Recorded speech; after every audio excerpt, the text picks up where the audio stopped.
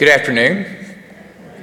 Welcome to this place. It's so good to see you today, and I love our Holy Week services, and I love gathering together and worshiping and just marking each day and each special time with you.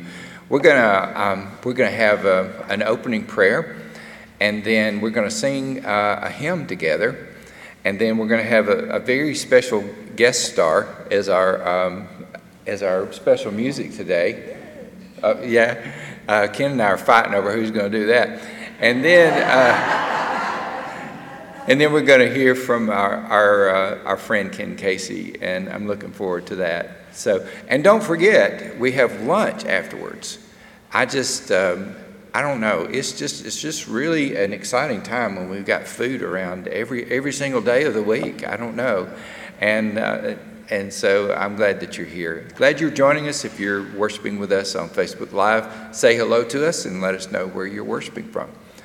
Let's pray. Thank you for this beautiful day, Lord. Thank you for this time that we pause in the middle of our day to focus our attention on you and to hear with our hearts and our minds and our spirits what your Spirit says to us through the hymns, through the message, to enjoy one another's fellowship, but most of all, to remember, Lord, this holiest of weeks as you have set your face toward Calvary. Hear our prayers. In Jesus' name we pray. Amen. Number 297 will be our hymn. I invite you to stand as you're able and join us beneath the cross of Jesus.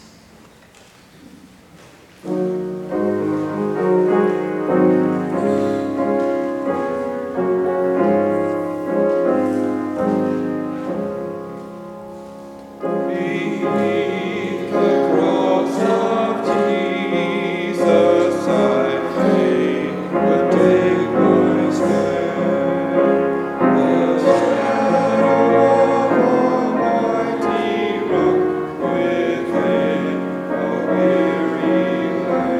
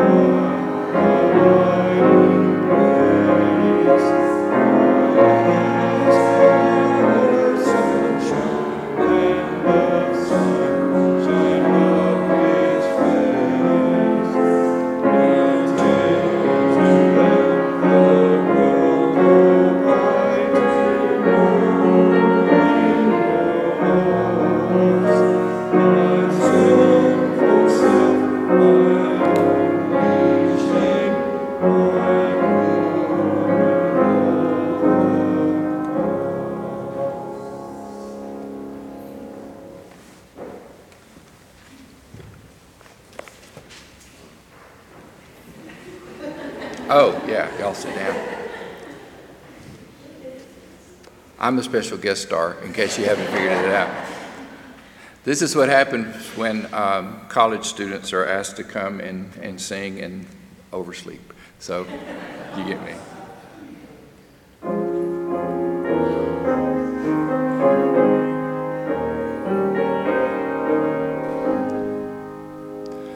God sent his son, they called him Jesus. He came to love, heal, and forgive. He lived and died to buy my pardon. An empty grave is there to prove my Savior lives. Because he lives, I can face tomorrow. Because he lives, all fear is gone.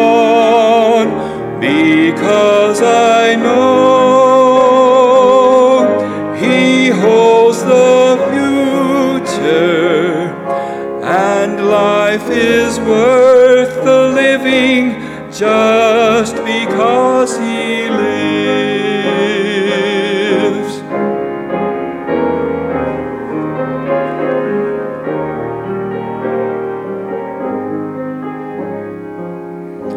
And then one day I'll cross that river, I'll fight life's final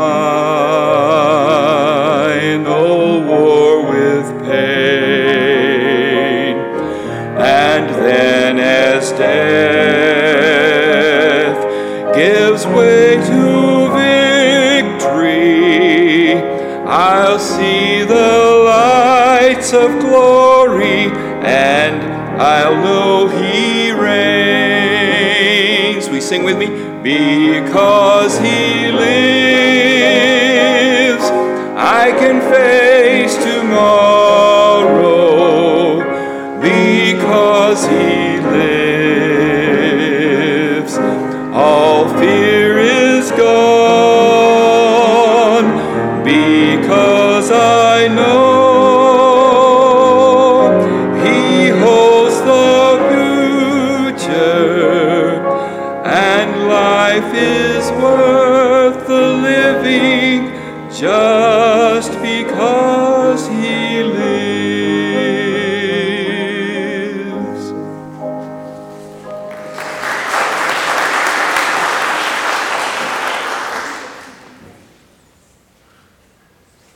Thank you, Sam and Rhonda, for our special music this morning.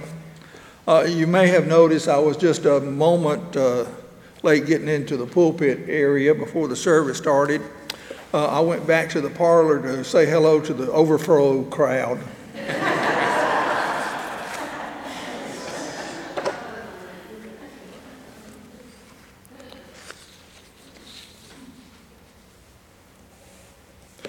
The text this morning is taken from the 12th chapter of John, beginning with the 20th verse. Now, among those who went up to worship at the festival were some Greeks. They came to Philip, who was from Bethsaida in Galilee, and said to him, "Sir, we wish to see Jesus." Philip went and told Andrew. Then Andrew and Philip went and told Jesus. Jesus answered them, "The hour has come for the Son of Man to be glorified. Very truly, I tell you, unless a grain of wheat falls into the earth and dies, it remains just a single grain. But if it dies, it bears much fruit. Those who love their life lose it, and those who hate their life in this world will keep it for eternal life. Whoever serves me must follow me, and where I am, there will be my servant also. Whoever serves me, the Father will honor. Now my soul is troubled, and what should I say? Father, save me from this hour? No, it is for this reason that I have come to this hour. Father, glorify your name. Then a voice came from heaven. I have glorified it, and I will glorify it again. The crowd standing there heard it and said that it was thunder. Others said, an angel has spoken to him. Jesus answered, this voice has come for your sake, not for mine. The word of God for the people of God.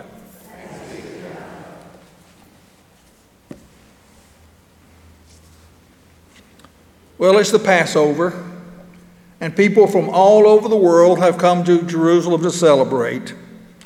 Tens of thousands, maybe millions, maybe a couple of millions, as Sam reminded us Sunday of that possibility, have come to flock to the temple to make their sacrifices and to pay the temple tax. They've come as far away as Persia, Syria, Egypt, Greece, and Rome. And John says, now among all of these folks who have come from all over the world, there went up to worship at the festival some Greeks. They came to Philip, who was from Bethsaida in Galilee, and said to him, Sir, we wish to see Jesus. Well, wouldn't we all? Wouldn't we all like to see Jesus? I remember several years ago, someone came up with the idea of having a computer-generated figure of what Jesus may have looked like. And he was dark complected, had brown eyes, and black hair. But when I saw it, I said, no, that's not what he looked like. You know, I've seen pictures of Jesus. Now, I know they're not Polaroids or anything like that or selfies, but I've seen pictures of Jesus. And my image of Jesus is more like some of the pictures I've seen than that computer-generated image. But I would like to see Jesus. I would like to have a first-hand glimpse of him, see him up close and personal, to see what kind of man he was, to hear his voice, to observe his mannerisms, to follow his train of thought. Wouldn't we all like to see Jesus? The question is, why? Are we simply curious? John says that among the crowd who had come to the holy city to celebrate Passover was a small group of Jews from Greece. They zeroed in on Philip, who most likely knew some Greek descendants from because he was Bethsaida, and Bethsaida had those kind of people living there. Although we're not told why the Greeks wanted to see Jesus, obviously they had heard about him and wanted to meet him. Perhaps they'd gotten wind of his teachings or heard about some of the miracles he had performed. You know, there's actually no indication that they came to be his disciples or followers, but maybe out of curiosity, they sought him out. They had heard that he had walked on water, that he had fed the multitudes, that he had raised the dead and cleansed lepers. You know, curiosity killed the cat, as they say. But for the most part, it also feeds our innate longing to solve mysteries, to unlock secrets, and broaden our horizons. But maybe there's another reason they wish to see Jesus. And that is, like so many of our heroes, he's bigger than life. He was unlike the rabbis of his time. He taught with authority. He broke the rules of social convention and ate with tax collectors and sinners. He deferred to no one, not even to Herod. He dared to touch lepers and walk among Gentiles. He had compassion for the poor, yet showed no contempt for the wealthy. He put down the religious leaders for their false piety, but yet, by contrast, he held a child in his arms and said, "Whoever becomes humble like this child will be the greatest in the kingdom of God." Yes, we all need role models. And when you think about it, we couldn't find a better role model than Jesus. I mean, he always seemed to know the right thing to say. Can you say that? I can't say that. I mean, when the Pharisees tried to trip him up and they held up a coin and they said, should we pay Caesar his taxes? It was a trap. And he knew that. And he said, well, whose image is on the coin? Knowing that if he had said, no, don't pay taxes, the Romans would have been greatly upset. And if he said, yes, pay taxes, then his own people would have been upset. But what did he say? Give to Caesar what's Caesar's. Give to God what's God. He always knew what to say. You know, if I'd been in his situation, I'd still be standing there today scratching my head, wondering what to say. One time the religious leaders brought a woman caught in adultery before him and said that what she had done was punishable by death. What should they do? And Jesus bent down and doodled in the dirt. Maybe he drew, like me, would have drawn a stick figure or something. But he doodled in the dirt. He knew that if he said, don't stone her, let her go, that they would have jumped all over him for not upholding the law. But he knew if he said, yes, take her out of the city and stone her, he knew that he was no better than the religious leaders whom he had accused of false piety all along. And so he said, let him who is without sin cast the first stone. And we're told that one by one they all slipped away because there wasn't a soul among them that wasn't guilty of sin. I sometimes wonder, though, Sam, if there might have been somebody just a little bit self-righteous that was stayed and thrown a stone, thinking that they had not sinned. But we've all sinned, we are told. Yes, Jesus is that person that we all would like to be more like. Think about it. You never hear Jesus going back to apologize for something stupid he may have said or done. Can any of us say that?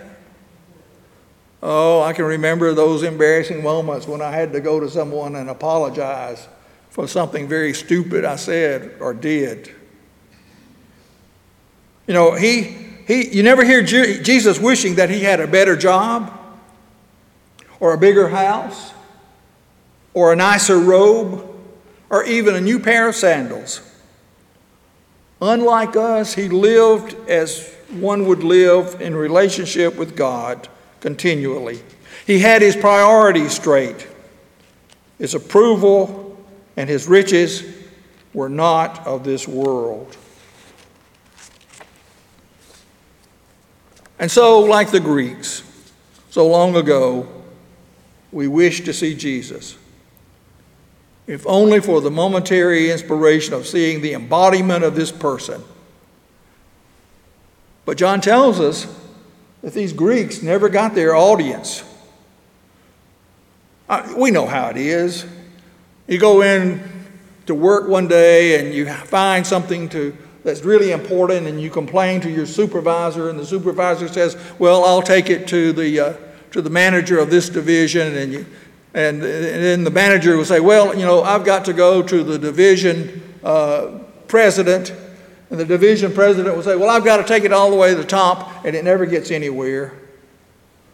So Philip took his request to Andrew, kicked it upstairs, and Andrew and Philip go to Jesus, but Jesus didn't say yes or no.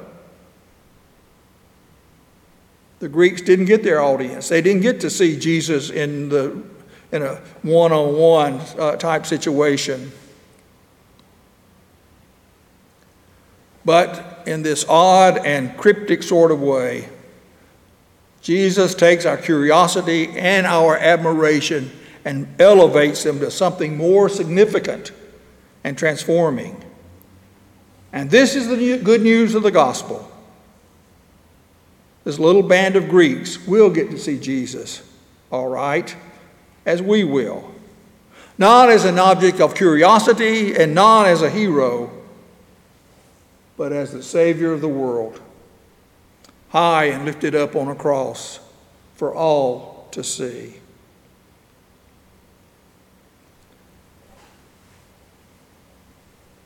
So we have come this day not simply to look at a historical figure, as impressive as Jesus may be, but to behold the Christ as one who has died for the sins of the world, which, didn't we say just a little while ago, that no one is without sin?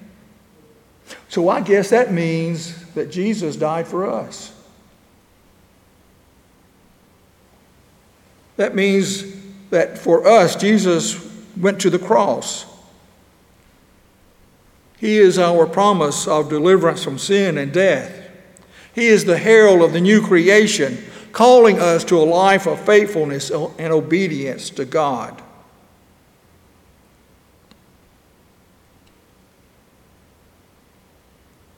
This day and tomorrow and the day after and forever, we will need a Savior. A Savior who was willing to go to the cross. A Savior who said upon the cross, "Father, forgive them." He wasn't just praying for those who were in the process of crucifying him. He prayed for all humanity once and forever. Father, forgive them. So that we and every human being would have the possibility of being reconciled to God, of being brought into a relationship with God, and knowing God not only as our Creator, but the one who sustains us, the one who forgives us, the one who reconciles us, the one who loves us, the one who has hope in us as we have hope in him.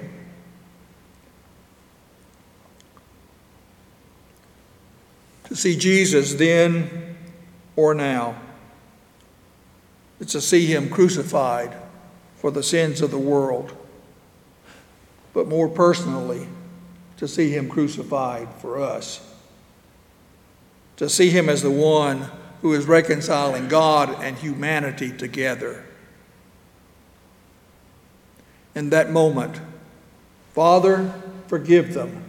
Humanity on this hand and God on this were brought together to live in the harmony that was intended from the very beginning of time. So we have come to Holy Week, Tuesday of Holy Week,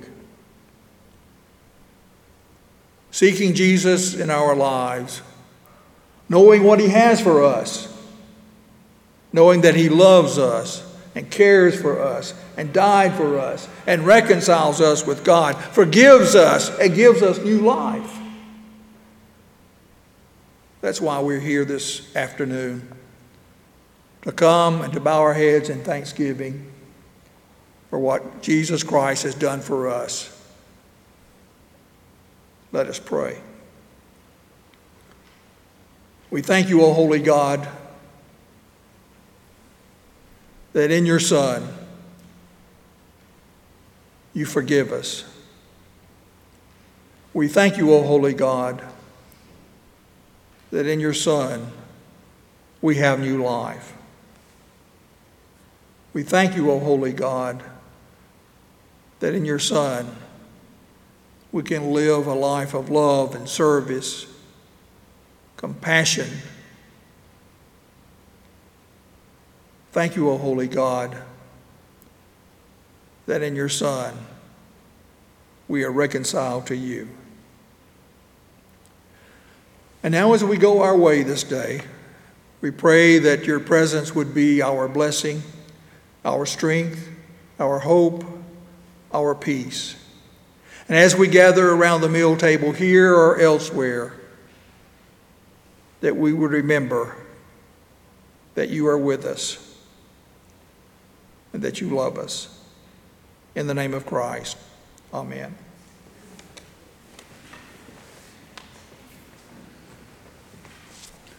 Thank you so much, Ken. I always enjoy hearing you preach. I want to just remind you one more time about our meal today. If you're here for the first time, you can go out this door after I'm going to have the blessing here before we leave. Just go out this door, the elevator and stairwell up there. Go up to the second floor in the gathering room. You'll find the meal there. Tomorrow's speaker will be Laura Satterfield. Laura she spoke last year at our Holy Week services. She is the district secretary, but she's also a licensed local pastor. I don't know if you knew that. And she did a fantastic job last year, and we invited her to come back. And so we look forward to hearing Laura tomorrow. And that rhymed, Laura tomorrow. So let's pray. Lord, we give you thanks for the message that we've received. We do want to see you, and the world wants to see you through us. So, Lord, help us to ponder these words as we go into the rest of our day, into the rest of this week. Bless our fellowship together as we sit around the table. Bless the food that has been prepared for us and the hands that prepared it. Ask in Jesus' name. Amen. Thank you.